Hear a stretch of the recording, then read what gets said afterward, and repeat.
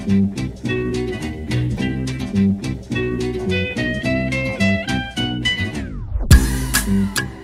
back, everyone, welcome. The Black and Brown Get Down, the podcast. Again, I am Mary D. Moran, and we have Dejan Jordan. Thank you so much for joining us today. We are excited. We have a really great episode for you. Starting with... So, bruh, I got some news. These white people out here wilding.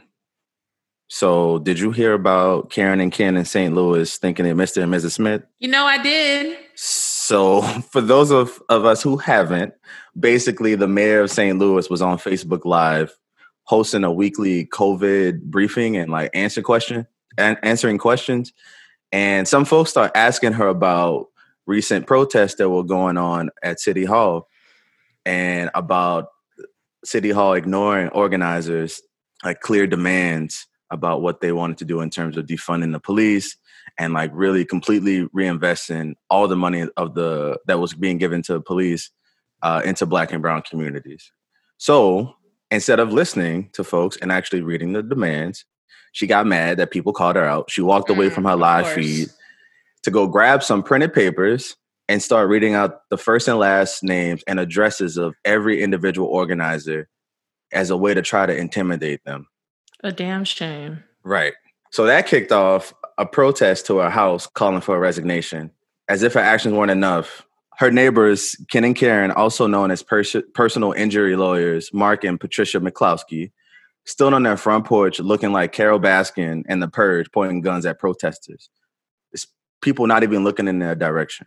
I can't even begin to tell you how upset that makes me. I mean, besides all the really funny memes I've seen, a whole bunch of them came out. I mean, when I tell you Black Twitter, always undefeated, but the designers, the people who keep making these memes, they just keep getting better and better. But beyond that, I'm angry as hell. First of all, that house was huge. Can we talk about that house? That house was huge. Like, do real people live there? That looked like a whole state building, first of all. And so, yeah, we're coming for you. And then Ken and Karen, this is why we have a problem. Because actually, the people who are in charge of interpreting the law, Ken and Karen, a.k.a. Mark and Patricia Miklowski. Go ahead, name them names. Come on. And you're interpreting the law and you're racist as hell. So that's the problem. We wonder why we're in this place that we're in now. And, they run their own law firm. I mean, these are like real people, right? And I can't believe, first of all, they should have watched a YouTube channel. They could have gone on these digital things they have for the people now on how to hold your guns. There you go. How to hold a rifle, because they don't know how to do that. And it goes back to really showing that you don't know what you're doing. That policing and guns are really about protecting property. It's actually not, and protecting the powerful, and that they're not about creating safety, because they keep saying they didn't feel safe. And I know I couldn't feel safe if Carol Baskin was holding a gun like that pointed at me, and if I'm protesting outside of her house. But it's about to come down, because they done lawyered up and they're on all of the, CNN and Fox and all of this talking about how scared they were. So they know, it's about to come down. That hammer is about to come down over the head, because what they did was just a violation altogether. I don't know. I'm just tired. Like, I'm just like, how is it that we got to feel the pain, then we got to organize and make clear plans for improvement for you. Y'all blatantly ignore us when we try to hold you accountable. Then your cousins show up hypersensitive and armed because you're feeling hurt. And we're supposed to be peaceful? Like, what the hell? Like, look, I'm just ready to pack up all my shit and like head to Ghana and just like chill with some melanated folks and just to take a break from here. I'm coming too. Are they gonna let us in? You know they will. Americans in. Look, they got a big banner. They want us to come. They said, look. The EU said they not letting Americans in. But see, we don't want to. We ain't going to the EU. Yeah, well, I'm saying the AU should also be like, y'all can't come, especially how we've handled, our response to COVID. Anyway. Yeah, I hear more and more Black people, brown people are getting their licenses to carry. Even if we do get every single gun license, every single gun, everything that we need to feel safe or to feel like if we're being attacked, we have a response. There is no response to the most powerful and militarized country. So, we have to be realistic, right? And we also have to, just keep it real with ourselves. Yes, we should get a gun license. Yes, we should, it's our right to bear arms. But we're talking about the most powerful and militarized country in the world. Yeah, but what do you think about folks like me and folks in my family are like, we want to at least feel prepared. We don't want to be walking around like, oh, well, they got guns, and though they might weaponize guns against us if we get licensed, like, what do we do to feel some sense of like? Oh yeah, I mean, I think it's a yes and, right? So do what you need to do. You are well within your right to have those things, right? But we can't abandon the struggle and the fight in the streets to demilitarize this country, right? And that has to be central. That has to be our focus, because there's no way we're going to protect our people by everybody getting a gun. This is about us being able to demilitarize this country and defund the police. Yeah. And now let's get back to centering ourselves. And because Ken and Karen are just driving me crazy. And not just Ken and Karen who were, in that video, but also all of them, huh? All of them, yeah.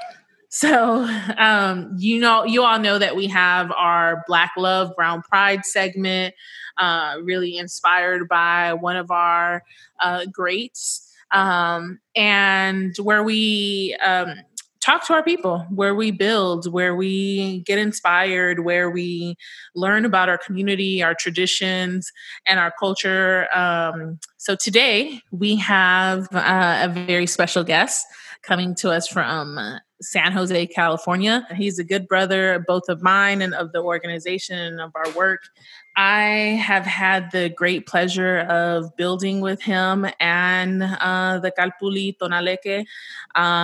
Most of you will remember him and the Calpulli Tonaleke, who joins us every year at the Black and Brown Get Down events that we have here in New Orleans. And I remember I went to San Jose State, for those of you who don't know, and I remember going to Mexica New Year, and it was like the biggest thing, and everybody was there. I mean, like, from the very most beautiful elders that you've ever laid your eyes on to young babies who had just come out of the womb and were wrapped,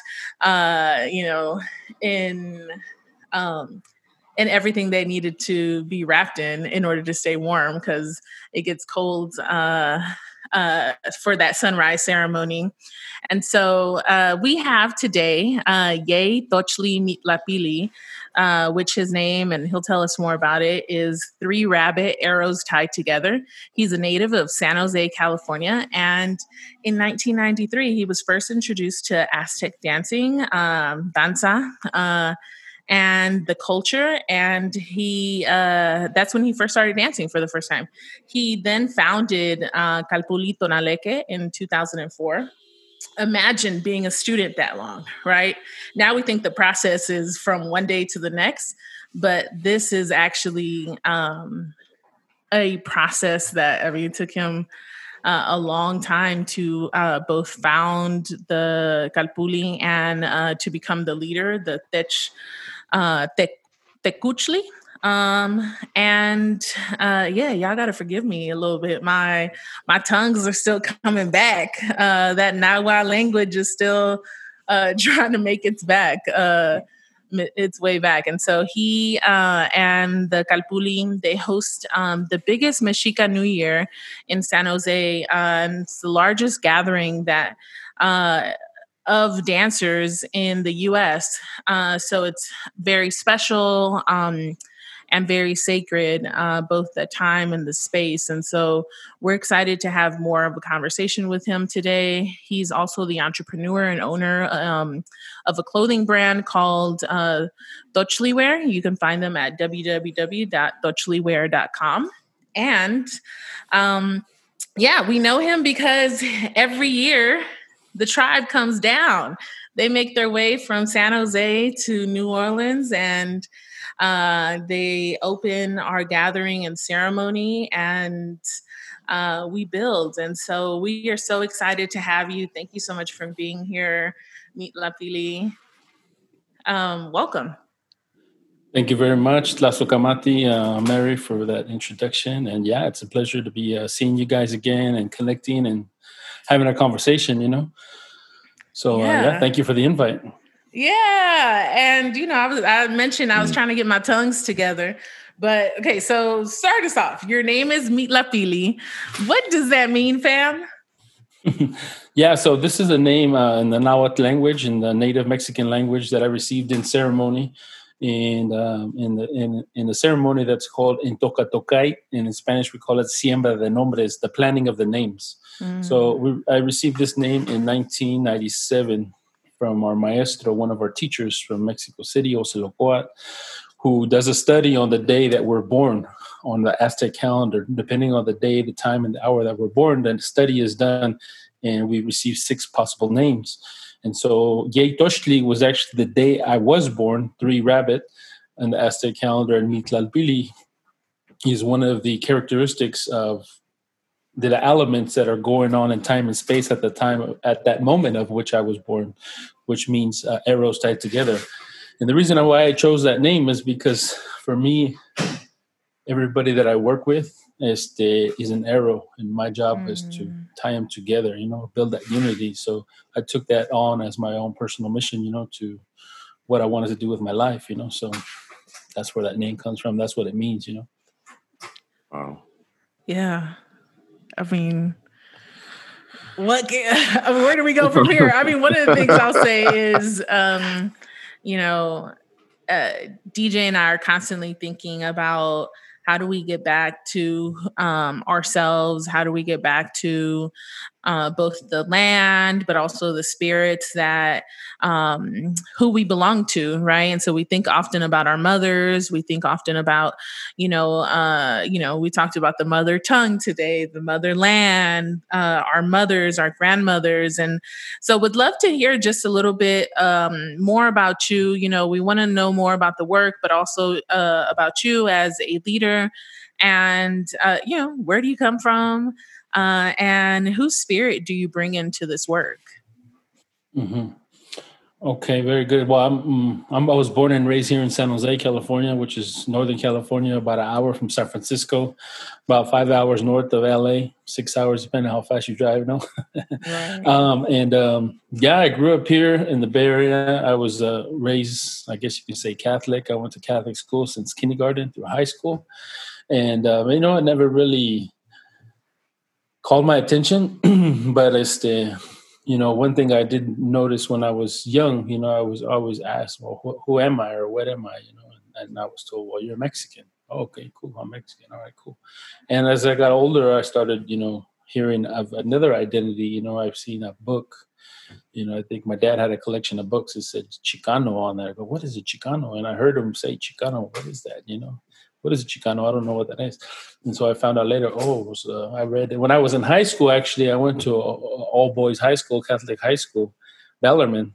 And, there was from being in the elementary school, which were 80% Mexicans, and then going to a high school where only 10% or less, right? Yeah, Bellarmine is a lot of white folks out there, rich white folks out there. It's like a Newman type. Yeah. So it's going into that, I was like, man, my identity really, I had to like figure out who I was, and we ended up starting a group there.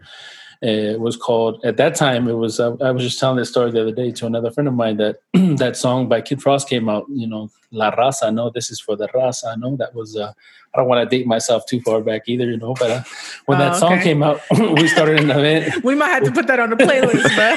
There you go. In the oldies list, no, oldies list, no.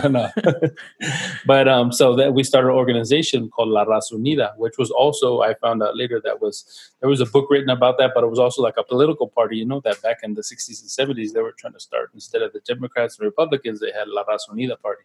So we ended up starting this organization, La Raza Unida, and then we're also part of another group who was called, what do we call it? The Mob, is the minorities of Bellarmine, right? So it was the, the Chicanos, with the Black organization, Black Student Union, and also with the Filipino organization. So we all were hanging out. We always clicked up together, because if someone tried to mess with us, yeah, they'd have to. Can't just mess with one bean. You gotta mess with the whole burrito. So come through. Hey, come through. Food analogies, which I love. Yeah, right. So it's so that that's how I grew up in high school, and then when I ended up. I was listening, I heard that I was listening to those Radio Aslan at San Jose State. I don't know if you remember that radio station, Radio Aslan. That might have been there before your time, But I was listening. They were announcing that they were going to have an event at San Jose State University. It was called what is it called?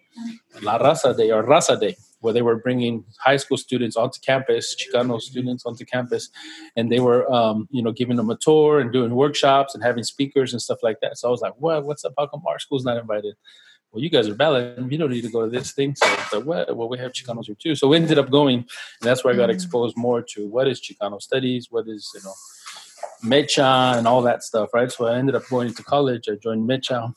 And then I think... and Mecha was a student group.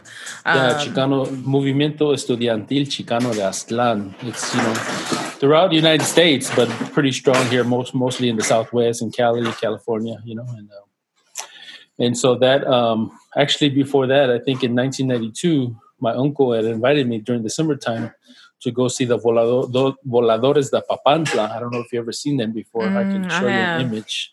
Yeah, there's like an 80-foot pole, and these 5 guys go to the top, and they come spinning down in a rope. Yeah, I saw them tied to their waist. In El DF when I was out there.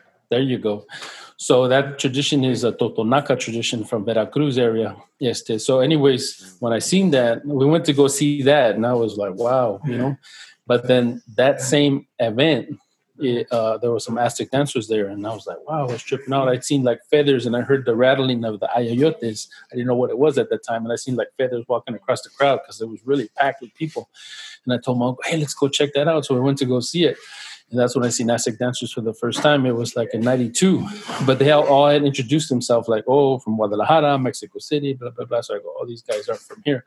But there was one guy they introduced from San Jose. So I was like, wow, maybe there's hope. Maybe they're around here somewhere. And anyways, that happened. And like a year later, I didn't realize I ended up meeting, we're doing a petition to remove the Columbus statue from City Hall. This was back in 93. And we were at an event. It was the 23rd. What you say? You've been doing this work. Been doing this work, we're doing petitions to get that. And I ran into this gentleman. His name was Huitzilim, and he goes, "Hey, that guy looks really native, man. He had a bandana on, and he had like eagle talons on like necklace." And I go, "Oh, let's go ask that guy to sign the petition." We ended up becoming really good friends with them, and he ended up becoming our teacher. And he took us to that same dance group. That I had seen a year ago, a year before that. So, I mean, after I started dancing in 93, like I haven't stopped ever since, So. Dang, let me find out you were a volador. I wish. No, the pole would be like... I told those guys, hey, man, I'm going to go to the top, man, but no. Man, what a beautiful story. Yeah. Beautiful because I think, there's such a movement happening right now, especially around the removal of all of these white supremacist symbols and statues and, street names and, school names, all of these symbols and buildings that have been what's erected. Up with Jackson Square? Exactly. Jackson Square got to come down. We're working on it. There you go. Jackson Square got to come down. You guys blessed it a year ago, right? Yeah. And so, yeah, I think, everybody, to your point, at first you were like, who are these people, or like, what are these noises? And we're attracted to these sounds and images. And many of the people who listen to the podcast aren't the revolutionaries because they too revolutionary for the podcast, but there are a lot of people who actually think, who are in the process and of, becoming and like finding themselves and really finding their footing in this work. And so would love to just hear more about, when you're from San Jose, right? I don't know if you're from the East Side, or where you're from, but tell us about who you were. Who was Mitlalpilli at 13? Yeah, like I said, I was just an innocent little kid, play sports and ride bikes and play, in the parks and all that stuff. Just, living my youth years, and one thing that really made me kind of reflect later is like I grew up with my grandma, she's like most of my grandmothers pretty much kind of took care of me, right? But my grandma, she would. They would always be talking. I remember every Saturday morning they would be talking, her and her sisters. They're all talking in Spanish. But every time I would go and talk to them, she would talk to me in English. And I didn't really understand why. But it was cool. I didn't trip, But later on I found out that the reason why she spoke to me in English and not Spanish is because she grew up in Texas. And she had told me when she was in school that she used to get hit by the teachers with like a ruler or a stick because they would speak Spanish. So she didn't want me to have to go to that type of racism, I guess you can say, that type of situation. So, I was just 13 years old, just riding my bike, playing basketball, and going to school. And, back then there was no cell phones, there was no internet, there was no, Facebook, Instagram. Such a long time ago. Yeah, there was no Mexica New Year, there was no Mexica New Year. That was one thing too that a friend of mine here, she says, hey, remember when we were growing up, they didn't have this. And now look at what you guys have been able to create. I was like, well, I didn't even trip on that. But yeah, that's true, So now that I see my kids growing up and the youth growing up, they're growing up with these things already. Like, I guess they probably think it's been there all the time, but it hasn't always been there, for them. So, but now it is. So we're happy for that. Yeah. And that struggle, that lucha to get things to sort of imagine a new reality is something that we're in the process of right now as a country, and that we're always constantly doing that in our communities. To your point, Mexica New Year's wasn't there, and now it's been there since what year? 22 years ago. So this was our 22nd anniversary. So wow. Do the math. What's that? 1998. Yeah. And who started Mexica New Year in San Jose? Well, I think it might have had some influence from that elder I told you about, Huitzilin, may rest in peace. And it was in collaboration. The first one I went to was about 22 years ago, and it was in a hall, a small hall. There was probably about 100 people there, and it was actually in Gardiner Community Center in the Sal Si Puedes neighborhood where Cesar Chavez grew up. It was with collaboration with the Mexican Heritage Corporation or Plaza, whatever their name was at the time. That was kind of when the Mexican Heritage Plaza went up around that time. So that's the version I know. Yeah. Wow, man, we're gonna have to get into some that might be for a different podcast, but a different episode, into some Bay Area location politics, geographic, because they be trying to play San Jose so bad, and there's such a rich history there. Who's that? Oh, who's that? Oh, exactly. I want some names. About to pull up. Give me some names. Nah, I ain't trying to start. I don't want no smoking. Yeah, and I'm sure they don't want that kind of smoke. Yeah.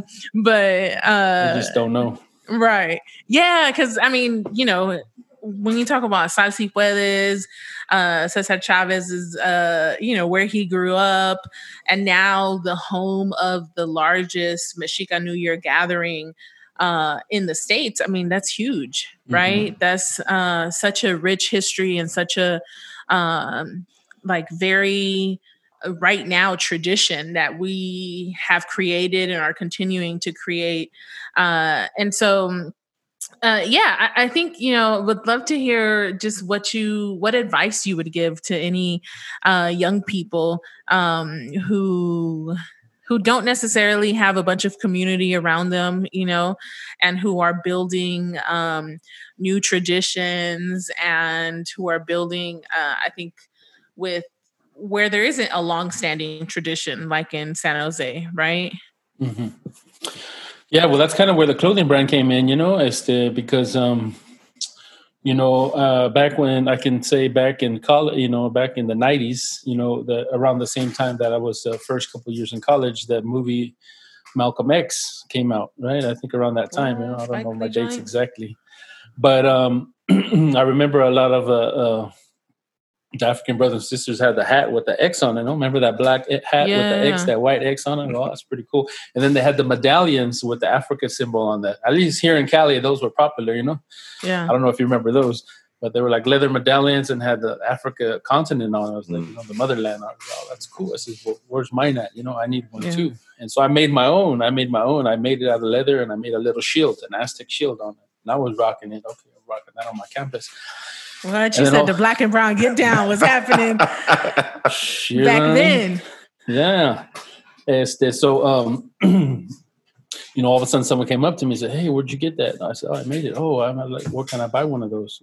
Boom. And all of a sudden the light bulb went over. So I just started making a few more of these, you know. And so, you know, that's where I kind of started my little entrepreneurship there, just making little necklaces here and there and going to Metro conferences and, you know, just making enough just to pay for my expenses, my gas money, you know, my gas expenses or whatever, you know.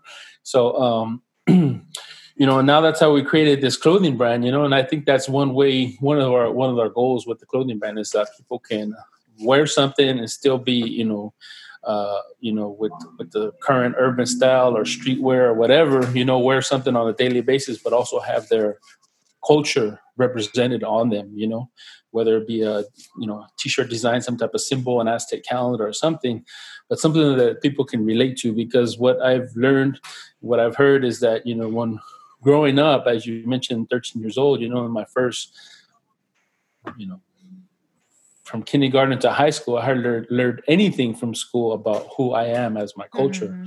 You know, I remember I had a really thick history book, and in that 500-page history book, there was a half a page about the Aztec people or about the Indians, and all they said was Christopher Columbus came and discovered them, and that's it. You know, it's like, all right, it was like, how can our people have any pride or any dignity or any self, empowerment? We don't even know who we are. Identity. We don't even know. We're not even learning who we are in school. So we're like we're out of sight and out of mind almost, you know? Yeah. So, you know, so when I got into college and Chicano studies, like, whoa, I didn't even know this thing existed. We should be learning this from elementary school. You know what I mean? You know, so I encourage the youth, going back to your question, you know, is to, you know, it's hard, you know, but to do some research, you know, to check out, you know, do some research on, there's a lot of cool brands. There's a lot of cool native brands out there right now, you know, on Instagram and on Facebook and stuff like that. Matter of fact, I just got off another podcast right now called Molcajete Dominguero, which is based in LA, but they take all these little small businesses, small brands, and, you know, they put them all together and they're promoting them all. So a lot of people are coming up with a lot of cool stuff. Digital tianguis. Yeah, exactly. No, that is what's up. Yeah, the you know, Tianguis Shopping Network, you know, Shopping Network, I think they call it now, you know, but so yeah, I mean, that's the only way, because all the events are canceled, so now everybody's going digital to do that, you know. But, you know, for the youth, I know it's probably hard, you know, there's that peer pressure, you know, oh, you got to be cool, you got to be with the in crowd, you know, and if you do something different, then sometimes you have that, that, how do you say that, reluctancy, or, that doubt, right? You want to be wearing what everyone else is wearing, Nikes or whatever they're wearing out there, but like my daughter, she's in high school, my son are in high school, and they rock my sweaters out there. They rock the sweaters, they rock the gear, and their friends are starting to rock it too. So it makes it a lot easier for them when that support system is in place. It's a lot easier for them to be able to deal with that peer pressure. I remember they come out with all that turquoise. Yeah, and even within our group, we have some young people, high school students, junior high school students in our group, and because they have that network in the group within the Kalapuli, when they go out to school, they feel that confidence. They have that confidence when they're by themselves with their other peers. So that's important too, to have that support network, for the youth. Because I know it can be tough out there. Yeah. What my personal experiences. What books or, movies or, just to kind of leave folks with a couple of resources, we'll make sure that we pin the brand up there too. But, what, YouTube channels, or what would you recommend for people who are trying to learn more, who all they get is that, little paragraph that you're talking about, right? Yeah, that's a good question.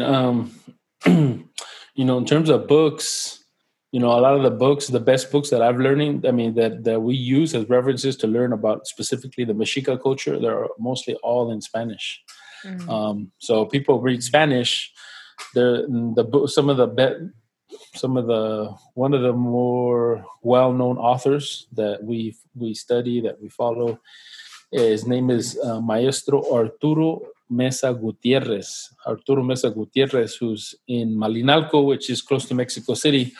Malinalco is where they trained the Eagle and the Jaguar warriors back in the days, no? So Malinalco is still a sacred site there in Mexico, but he has a few books out. But unfortunately, it's like you can't easily find those on Amazon, he's, basically publishing his own books, and right. So we're trying to help with distribution. So that's a really good, but in pretty much any book, just pick up books and start reading, it's like anything, you just gotta go to the library, look up the Aztecs, just one thing leads to another. The more you learn, the more you find out you need to learn, and a lot of times there's the historical version of history and there's the traditional version of history, right? They say the golden rule. The one with the gold makes the rules, So there's definitely the European version of our history. They're going to say we're blood-thirsty savages and we did human sacrifices and we had 5,000 gods, blah, blah, blah, blah. But you go to our version of history, and they're going to give a different version, that human sacrifice does not exist, that we didn't have multiple gods, that we had one creator, that we lived in harmony with, it explains, the official version will say the aliens came and helped us build all these big old cities, but our version says, no, we've been studying the stars and we aligned our cities, based on the stars and the equinoxes and the solstices and the zeniths and the movements of the planets, So there's two versions of history. So go ahead, tell them. That's the thing, right? You go to the mainstream media like schools and the textbooks and the apocalypto movies, or you go to the library and that's the version you're going to hear. But when you come from the ones that come from the people, you will hear a different version of it, and that's been something that's why I said I only recommend this guy's books, but another people on YouTube, if people speak Spanish, Maestro Ocelocoat is one of our main maestros. Mm-hmm. He has a lot of good videos on YouTube and they're free, but they're all in Spanish. A couple of them might have translations. Maestro Arturo Mesa Gutierrez also has a couple interviews on YouTube. Another maestro, his name is Choconostle. He has some videos on YouTube. He has a really good book. It's called Juicio a España, Judgment on Spain. And it just covers a lot of subjects, and it's all in one book. But I just recently spoke to him, and there's not any books around. So that's the thing. These maestros are, don't have the resources to publish their books, but the information they got is powerful and empowering. Yeah, because so much was lost when the conquistadors, people love to, I don't know, it's still, I guess, they teaching about Christopher Columbus in schools. Yeah, even in Mexico, I hear, wasn't born in Mexico and I don't go there too often, but I hear that there's still discrimination within Mexico. Like if you look like Indio, if you look dark complected, you're like considered lower class.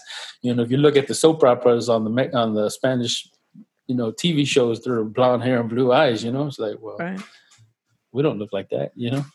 Right. So even I guess the society there in Mexico still doesn't treat the native people, indigenous people, the same. So there's not the resources. So when a native person comes and say, I want to publish this book, well, sorry, we'll take your application and we'll get back to you later, and it goes into the circular file. So right. So there, there's just not the support. The infrastructure in place is not there to support our point of view and our people in Mexico, also. And here, because you also have the thing where you have the white, either Mexican or from any other Latin American country, women and men who, claim the culture, they might even speak Spanish up and down, right? Can do all of the things. They can dance the dances, the cumbias and the salsas and all that. But for sure, they are treated better, given better opportunities, and are not making space or fighting for Native people, indigenous people. And so that's something that definitely needs to be highlighted and talked about, especially because many of these white people, some people will say white passing. If you're white passing, you're white, which means that we need to start to refer to them as white, are leading organizations and leading work that's supposed to be for us, that's supposed to benefit us. And so they actually need to step aside and allow us to lead the work. Sure, you can help, but we must lead. Another thing I wanted to mention too is, there's some good hip hop people like Natani Means. Have you heard of Natani Means? Natani Means is a hip hop artist. We get in school right now. Right. And he's Natani Means. I worked with him. He's Russell Means' son, which is one of the leaders and founders of American Indian Movement. So Natani Means, he was one of the water protectors out there at Standing Rock, right? So he has some really good music out, and his lyrics are very educational, right? So he's like, it's in English too, right? It's popping right now. He's really good. Natani Means, El Vu, they're from LA, Chicano hip hop, Mexica hip hop. They talk about Mexica culture, and they all have a good message. B-side players, I like their music. They're out of San Diego. They talk about Nuestras Demandas, or they talk about the Zapatistas. They talk about the border. So there's a lot of cool artists coming out right now in the hip hop scene, so that at least opens consciousness. People could start hearing something that they can relate to, they can easily understand and connect with, And it sustains you in the work. So you've and now supporting been, them too, Yeah, you've now been dancing for how many years? Or been in this life, Going on 27 years now, yeah. Yeah, and so 27 years is a lot of most of my life. Yeah. Oh, come on, give us give us an age. Give us a sense of the age. Yeah, right. That's more of your life there. So, but it's so important because it's hard to be sustained in this work. So many people get burned out by constantly being in this work, and we see them come in and out, and we want to be able to be supportive as much as we can so that people can sort of really feel supported and feel like they can, this is a sustainable lifestyle. Mm-hmm. Yeah, most definitely. I mean, that's kind of my new direction, that I'm going to, that we're going is how do we make this sustainable? How do we keep it afloat? How do we create that? Unfortunately, being here in the United States, everything is economics, so how do we finance the work that we want to do? Yeah. And that's kind of where I kind of been in the past 3 years is, I decided to, before I was working in a high-tech company here in Silicon Valley, right here in San Jose. It's also known as the Silicon Valley, the Bay Area, where we got Google here, we got Facebook headquarters, we got LinkedIn here headquarters, we got, all these billion-dollar companies here. So I was working in that high-tech industry, building computers, building lasers, building all these, things. And I've learned how to produce, how to make revenue. That was the biggest thing, right? How to make that money at the end of the month. So I just took that experience and decided to go and take my experience and put it into my own culture and put it into my own brand, my own my own T-shirts, my own necklaces, whatever I would do, and that's because that's what I wanted to do. Work was paying me, and it was paying my bills, but just wasn't fulfilling me. Wasn't fulfilling to me, other than my pocketbook. But after I realized what some of these machines that I'm building are actually doing, they're making like GMO freaking stuff. I was like, I don't want to. I can't contribute. I can't put my energy into that, So I'm gonna go figure a way to go do this on my own. And that's kind of why I decided 3 years ago just to go be self-employed and be an entrepreneur, And then now I start working with these other people that are business owners, because there's other small businesses and big businesses and, mom and pops and small brands and people that are doing their own thing. And so how do we redirect our, a friend of mine just told me there's 35 million Mexicans here in the United States. If we can get $1 from every single one of them, they would have $35 million. We can do a lot with $35 million, So, how do we use that economic power that we have and create things positive for our community? And how do we keep that money flowing in our community? Is to start building our own schools and start getting our own land, so we don't have to be asking for no one's permission to have our ceremonies. That's one big thing that we're working on too right now. Is we want to have our own land because we have to ask, get application and get permits and just to go have our own ceremony when we're Native people in our own land. There's something wrong here, So, that's one way that we're trying to make it sustainable. It's just being able to create an economic engine, right, to be able to fund the things that we want to do. So we don't have to be writing grants. We'll be the ones giving the grants out. Hello. Right. Yeah, man. As soon as you get that link, I'm gonna put my $1 in. I'm gonna give more than $1. But there you go. Look, and make sure you don't just ask Chicanos for. I'm not Chicana, but I'll give you some money too, bro. No, for sure. I'll represent for Central America. All of us. Yeah. I mean, it's all about everybody, bringing everybody together. Yeah. Our people were never racist. We welcomed when Christopher Columbus came and Hernando Cortez came. We welcomed them.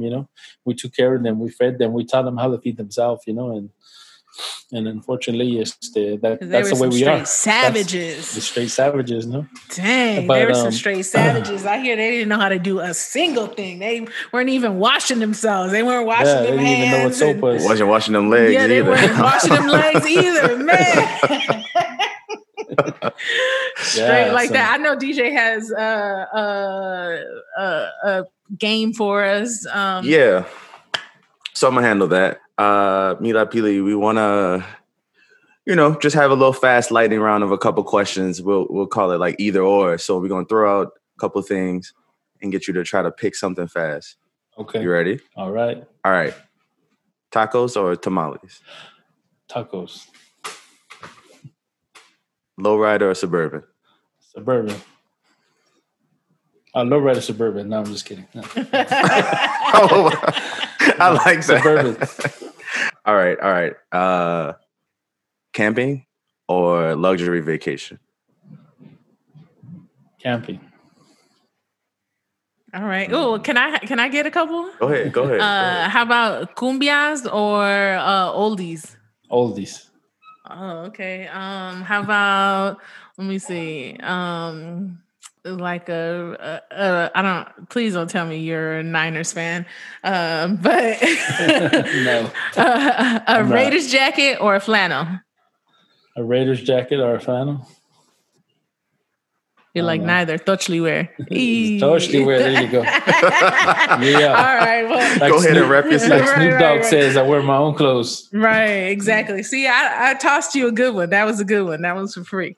But we are so grateful. Thank you so much. Blessings, brother. Over to the people. Same to you guys too. Take care. So thanks again to our guest, Mitlalpilli. We really have been blessed by the schooling, just putting us together and really reminding us where we come from and whose traditions we're following. And so with so much shit in the world going on, we need moments to celebrate us. This is our moment where we shine a light on the often hidden and important work that we do just for us. And this week, we want to lift up living legend and Baton Rouge's very own Gary Chambers. Gary is an... Gary is an I just felt like saying his name like that. Gary. Anyways, Gary is an activist and the owner of the Rouge Collection, a Black media company dedicated to sharing a collection of views with one goal in mind, to keep you enlightened. Recently, Gary went viral for doing what he does best, loving Black people and calling out white supremacy, no matter where it is. So I had intended to get up here and talk about how racist Robert E. Lee was, but I'm going to talk about you, Connie, sitting over there shopping while we talking about Robert E. Lee. This is a picture of you shopping while we talking about racism and history in this country. Only white members of this board got up while we were up here talking too, because you don't give a damn, and it's clear. But I'm going to tell you what the slaves, my ancestors, said about Robert E. That's what Robert E. Lee did. And you set your arrogant self in here and sit on there shopping while the pain and the hurt of the people of this community is on display, because you don't give a damn and you should resign. You should have resigned 2 years ago. Now to the rest of the board. You have an obligation to the people of this community, and 81% of them are Black. And do you need a Klan rally outside, Mr. Godet, before you end it? Because holding it up means that you put that building in jeopardy. You do, sir. Because all over the country, they burning stuff down.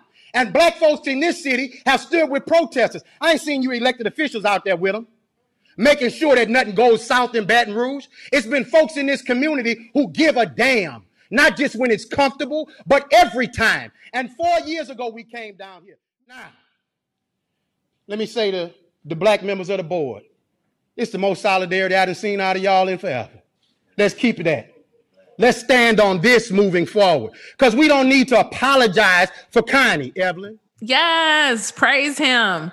And that should let you know that God can use anything and anyone. In this particular case, he used Gary Chambers, and Baton Rouge is now on the map for showing us that while we're in the streets, and this movement is about dismantling systems of oppression and systems of white supremacy, we're talking about defund the police, but that's not separate from our school systems. That's not separate from holding elected leadership accountable or any other sector, whether it's housing, that we need to continue to uplift, because time's up for people like Connie, time's up, who are going to listen to our pain and the pain of people who are right in front of her, that she is accountable to, because she is an elected official and is not responsive to.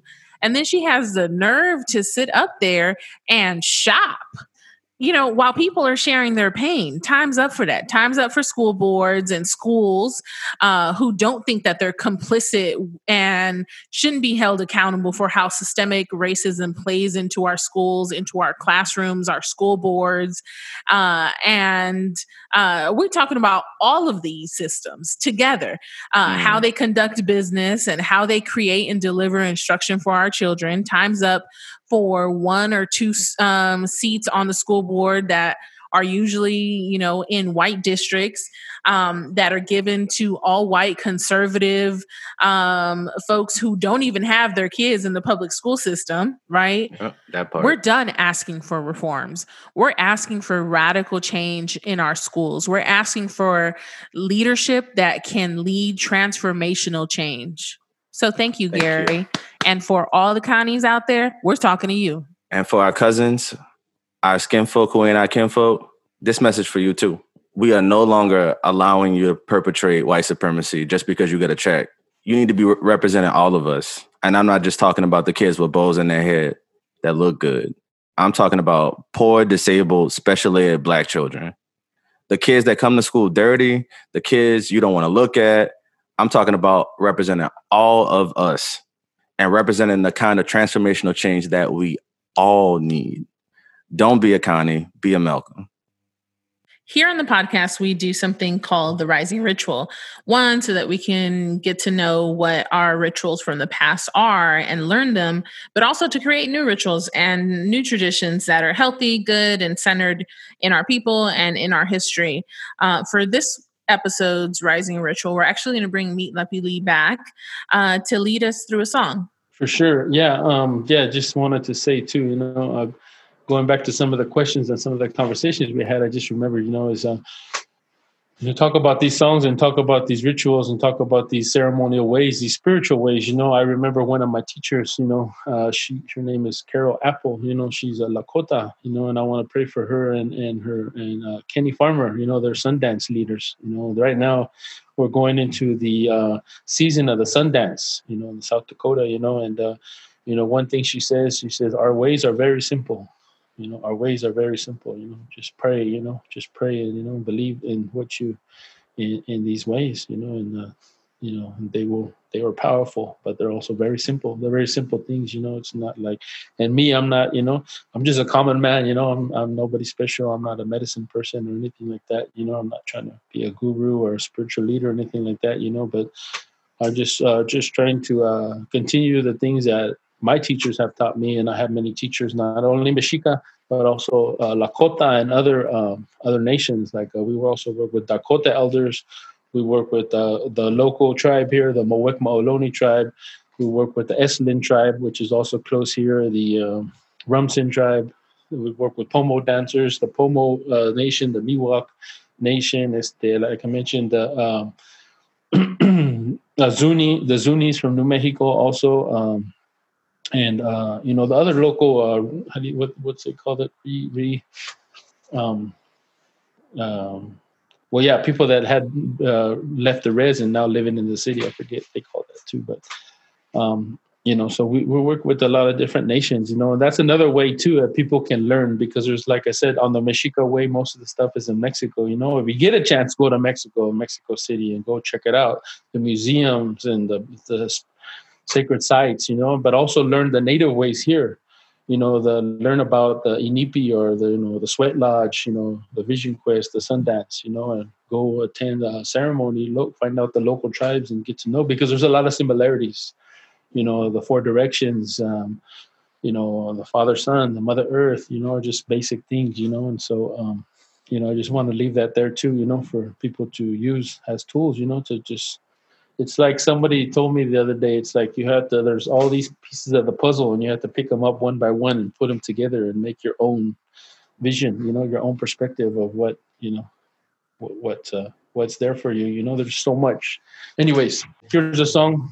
I got a hand drum here and I'm going to unplug here, and it's called Tlazokamati o Meteo. So thank you to the creator.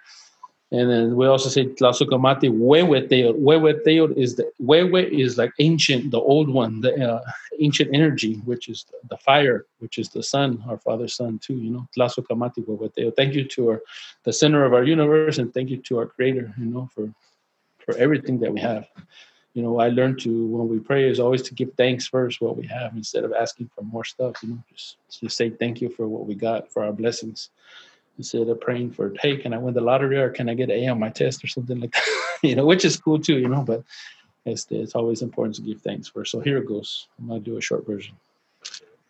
Tlazokamati o Meteo, Tlazokamati o Meteo, o Meteo, o Meteo, o Meteo, o Meteo. Ay, ay, ay, ay, ay, ay, ay, ay, ay, ay, ay, ay, ay, ay, ay, ay, ay,